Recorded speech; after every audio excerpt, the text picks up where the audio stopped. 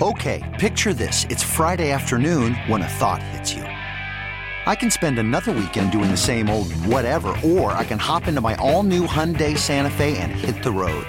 With available H-Track all-wheel drive and 3-row seating, my whole family can head deep into the wild. Conquer the weekend in the all-new Hyundai Santa Fe.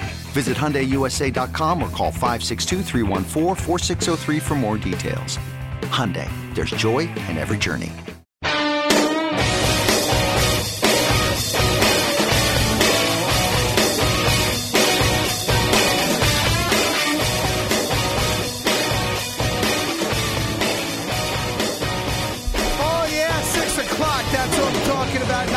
Eddie Schizzeri, welcome. Boomer Esiason, Craig Carton on The Fan. And, of course, worldwide on CBS Sports Network. Got a great show for you today. Boomer's back from a couple days off. I'm here on time. And, unfortunately, he couldn't do it again last night. Aaron Judge, and I'm waiting for the negativity to steep on in. Few strikeouts, can't get a big hit. Yankees lose 3-2 in a long game. Meanwhile, the Mets gave you no reason to watch baseball as they got blown out by the Cubs, but had still have a chance to win the series, and that'll be on Matt Harvey's arm tonight at 7, and a lot of stuff in between, including some hoops and some football with OBJ.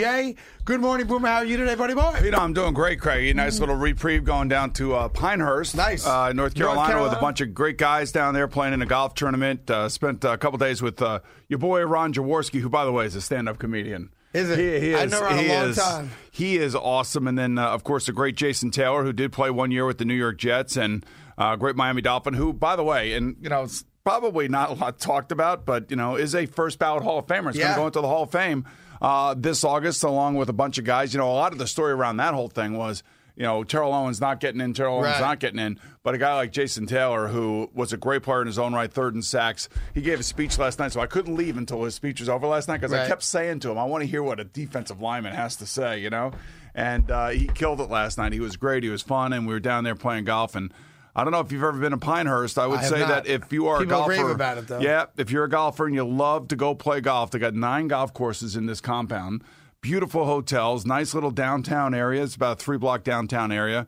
Played number 2, which is the U.S. Open course. Plays number 4, which is the number 9 yesterday when I called in, is a Jack Nicklaus course. And if you are a golfer, I would tell you 100% you got to go play there. Yeah, well, I mean, if you go there, you can pretty much get on almost every course there. Right. I think you can.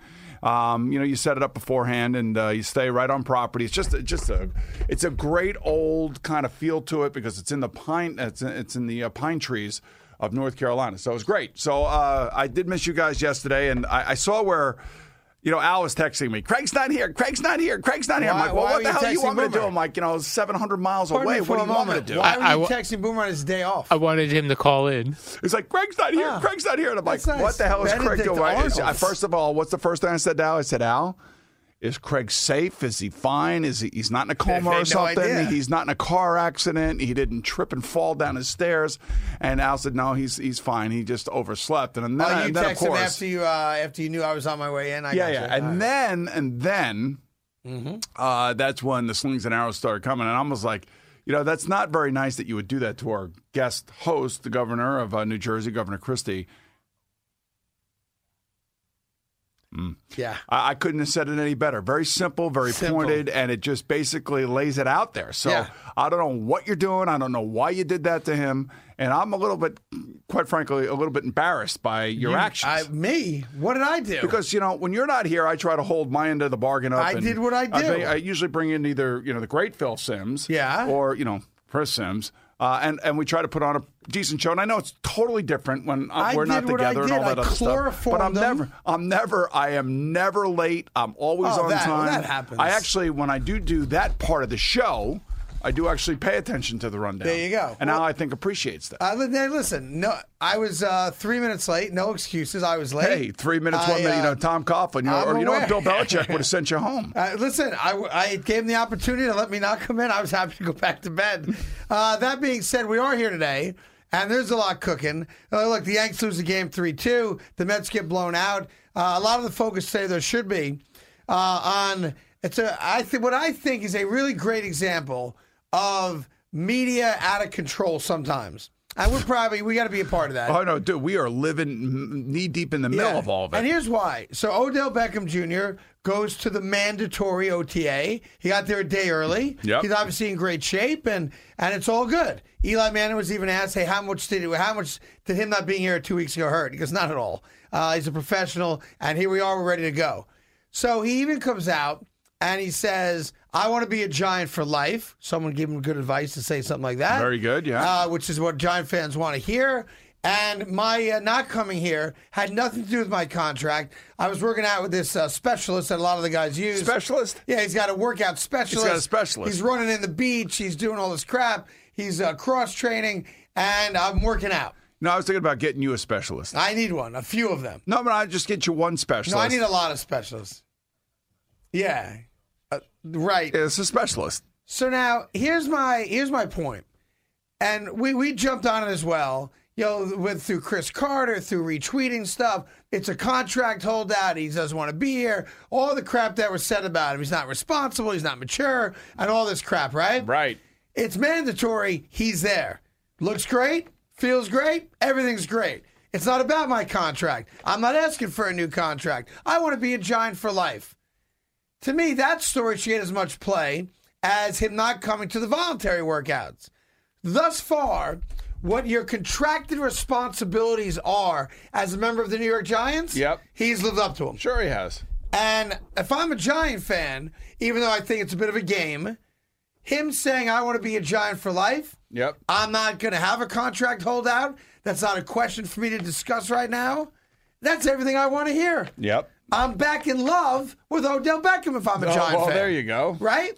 Yeah, but I told you, like none of this matters when it comes to him playing on the field against the Cowboys opening night. No. I mean, if he goes out there and catches 10 passes, 3 touchdown passes, and they go on to win, it's going to be celebrated. He's going to be loved, and you know how that works. Yep, and that's how it always works. It's about performance. Who performs and who doesn't, period, stop, right? That's all that matters. So I think if you're a Giant fan, yesterday had to be music to your ears because you got everything you wanted out of Odell Beckham. But I do think, though, that a couple things are happening in the NFL as the twisting winds of OTAs and players pushing the max level of not showing up to these things is really starting to take hold because the players are basically feeling like, oh, you know what? If I'm a star, I am not showing up to OTAs if I don't have to be there. By the way, I get the rhetoric and I get why they do it. And I would also say that most likely all quarterbacks will be there because quarterbacks want to be there. It's in their DNA. They want to be there to be a part of it, especially young quarterbacks. I can't imagine, Derek Carr saying to the Oakland Raiders, because that's kind of like the same time period with Odell saying, I'm not showing up for OTAs. The quarterbacks will always be there. But I think, the Fletcher Coxes of the world, the Odell Beckhams of the world, the Olivier Vernon of the world, the top-end players that have guaranteed money, more and more are going to say, I'm not doing this. And it may also have something to do with, taxable income, the state in which they live in, how many months are they living in that state, and all this other stuff. So there's a lot of other pressures that are a part of this. But I will say this about Odell Beckham Jr. because you saw his cleats. Yes, he had. There's a famous cleat designer whose name is Kick-Asso. Kick-Asso, and he designs his Nike cleats. And on the cleats, he had different like TMZ, ESPN, the New York Post, and written above the black ink of those different media outlets was in red, shh, as pretty much to say, cut the crap out, the rumor mongering, and All right, so here's my point news about this. So Kick-Asso does does these cleats and everything. They're cool cleats, by the way. They're great. Whatever. I mean, so he's sending a message. It's fun. It's all playful. It's great, and all that other stuff. Right. But Odell can say whatever he wants with his cleats. That guy wants to be in front of the camera. Yes, he does. He wants to be on TMZ. He wants to be on TMZ. He wants to be in front of the camera. He wants to give the press conference. He wants to talk about himself. He wants to, further his brand, which is exactly what all of those media entities do for him. Exactly right. Well, I'm a media whore. Listen, he came out with a whole team of his own emojis last year, remember? And the thing also, too, is remember, he's here, so the tabloids are going to just eat him up. Right. You're the biggest star in the sport, and you're playing New York. The combination's combustible. And when you're a 24-year-old kid and you're single, and you look the part, you act the part, guess what? You're going to be referenced in every blog and podcast and your TMZ type website and Barstool and Bleacher and On the Fan. And by the way, and you enjoy the aspect of that. When you want to, make love to the kicking net, or you want to, get in a fight with Josh Norman and go, hog wild and lose your mind on the field, or you want to, not show up for an appearance that you're being paid to show up for. Right. You're going to get a lot of slings and arrows and negativity towards you, but all of that doesn't mean anything, because as long as you do your job in the field and become the great player that you are, it's going to be fine. But here's the other thing. So back, he was drafted in 2014, and why people think this is about money, okay, is because there was a guy that also was drafted back in 2014, I believe. Go ahead. Right after Odell Beckham Jr., and his name is Aaron Donald. Steelers guy. Came from Pittsburgh, rather, right? He came from Pittsburgh, but he plays for the L.A. Rams. Right. At that time, he was drafted by the St. Louis Rams, now the L.A. Rams. Right. So there has been reports that he was going to hold out of their mandatory minicamp. And if you hold out of your mandatory minicamp, you can be fined up to $80,000. Right. So you're not going to sit out. I don't think you would want to sit out, especially on your rookie deal.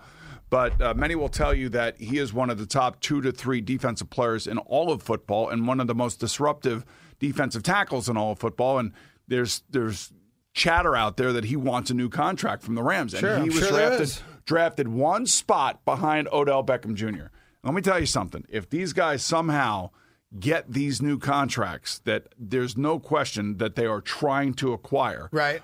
It will break the mold of the rookie contracts. Right. With the NFL players and the NFL owners. Because now you get a 4-year deal with a 1-year option, so you could pretty much tie a guy up for about 5 years. Right. Because it's a team option, and based on the nature of the sport and the violence and the propensity for injury, the NBA contracts aren't that long. Your rookie deals. So to me, I agree. If a major player like Odell, like the kid you're talking about with the Rams, is able to kind of bust through that, then every top 10 pick who performs at the level they're supposed to or beyond will follow suit. And now you're going to have what amounts to 2- and 3-year deals out of the gate, not 5. And there's no way the NFL owners are going to want that. So when you look back at the 2014 draft, think about these guys that could do what Odell Beckham's trying to do.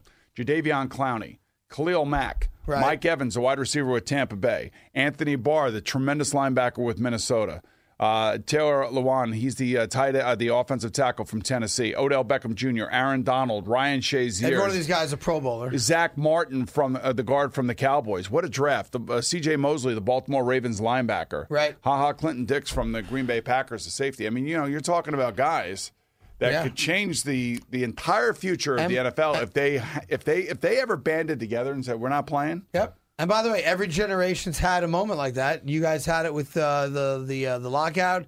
The strike in 87, yeah. Yeah, every generation has something like that. But listen, bottom line is this. Well, you don't want to get caught up in all the nonsense in the business part of it, although it's important. Odell Beckham's here, wants to be a Giant for life. You love it. There is no such animal currently playing in green.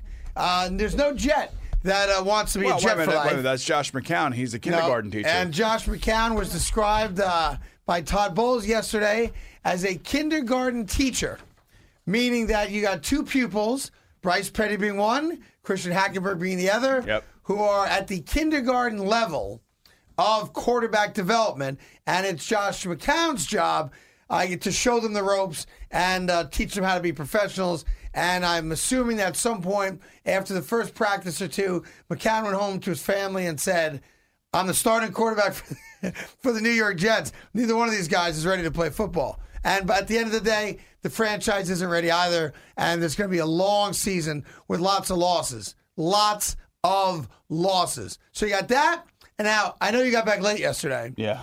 I'm not sure if you got to see the 11th inning of the Yankee-Angel game. No, I got back. They were still playing. So bases loaded, 1 out. God, this game went on forever. And I'm saying what every other Yankee fan's saying. Here we go. All right. Well, here we go. Someone's getting a hit to win the game, right? Yep.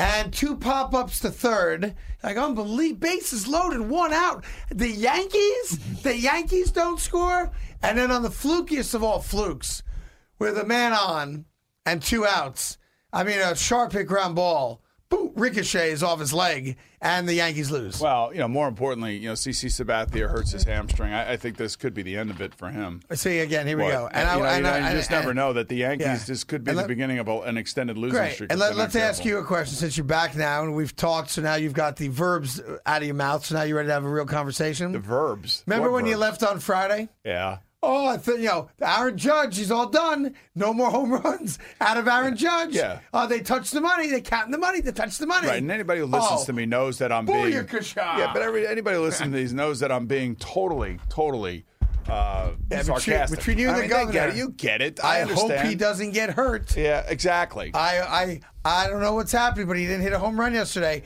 This might be the beginning of the end. Yeah, exactly. So we're having some fun at your expense, and there's no question about that, but... They're fun to watch, man. And that run through Baltimore was ridiculous. Stupid. Man. 55 runs in 5 games. Yep. I mean, absolutely stupid. And, of course, the Yanks lose last night. I don't know. I didn't read all the stuff because I wasn't here, but I don't know if that's an unprecedented run or they're on an unprecedented pace for home runs. Maybe they are. Maybe they aren't. For them, they are. They are, okay. Uh-huh. I mean, I'll admit, it's fun to watch. And then comes the story, which we'll get more in depth later on this morning. Now what?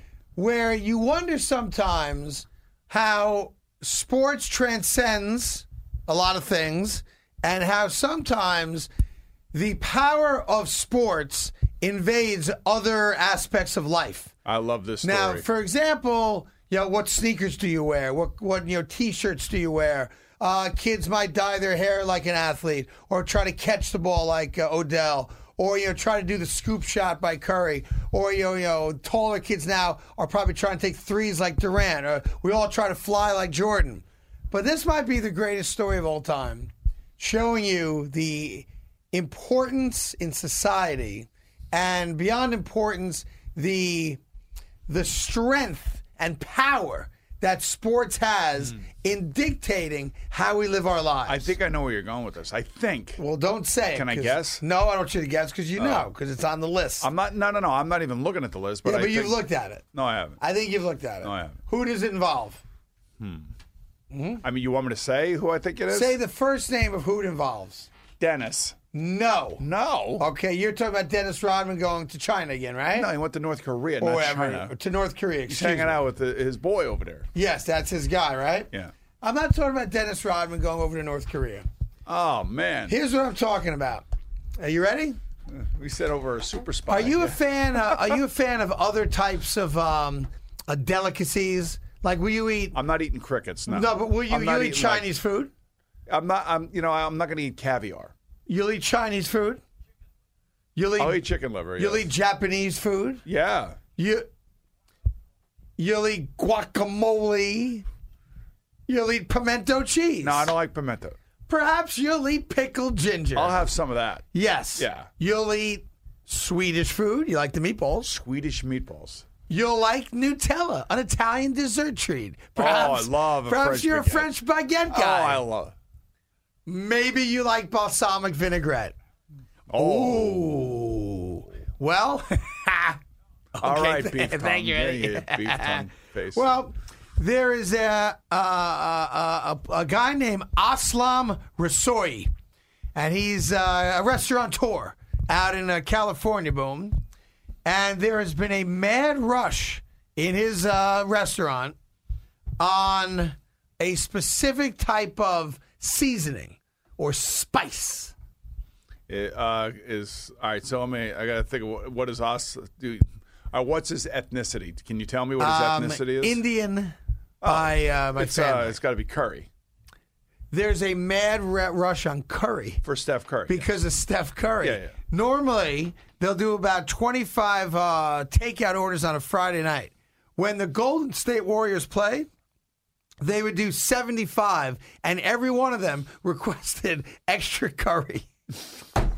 So what's wrong with that? It just that's fans. That's exactly what fans do. That's what athletes and team owners and people need to understand. That's how crazy we are about the teams that we love. We don't even I hate curry.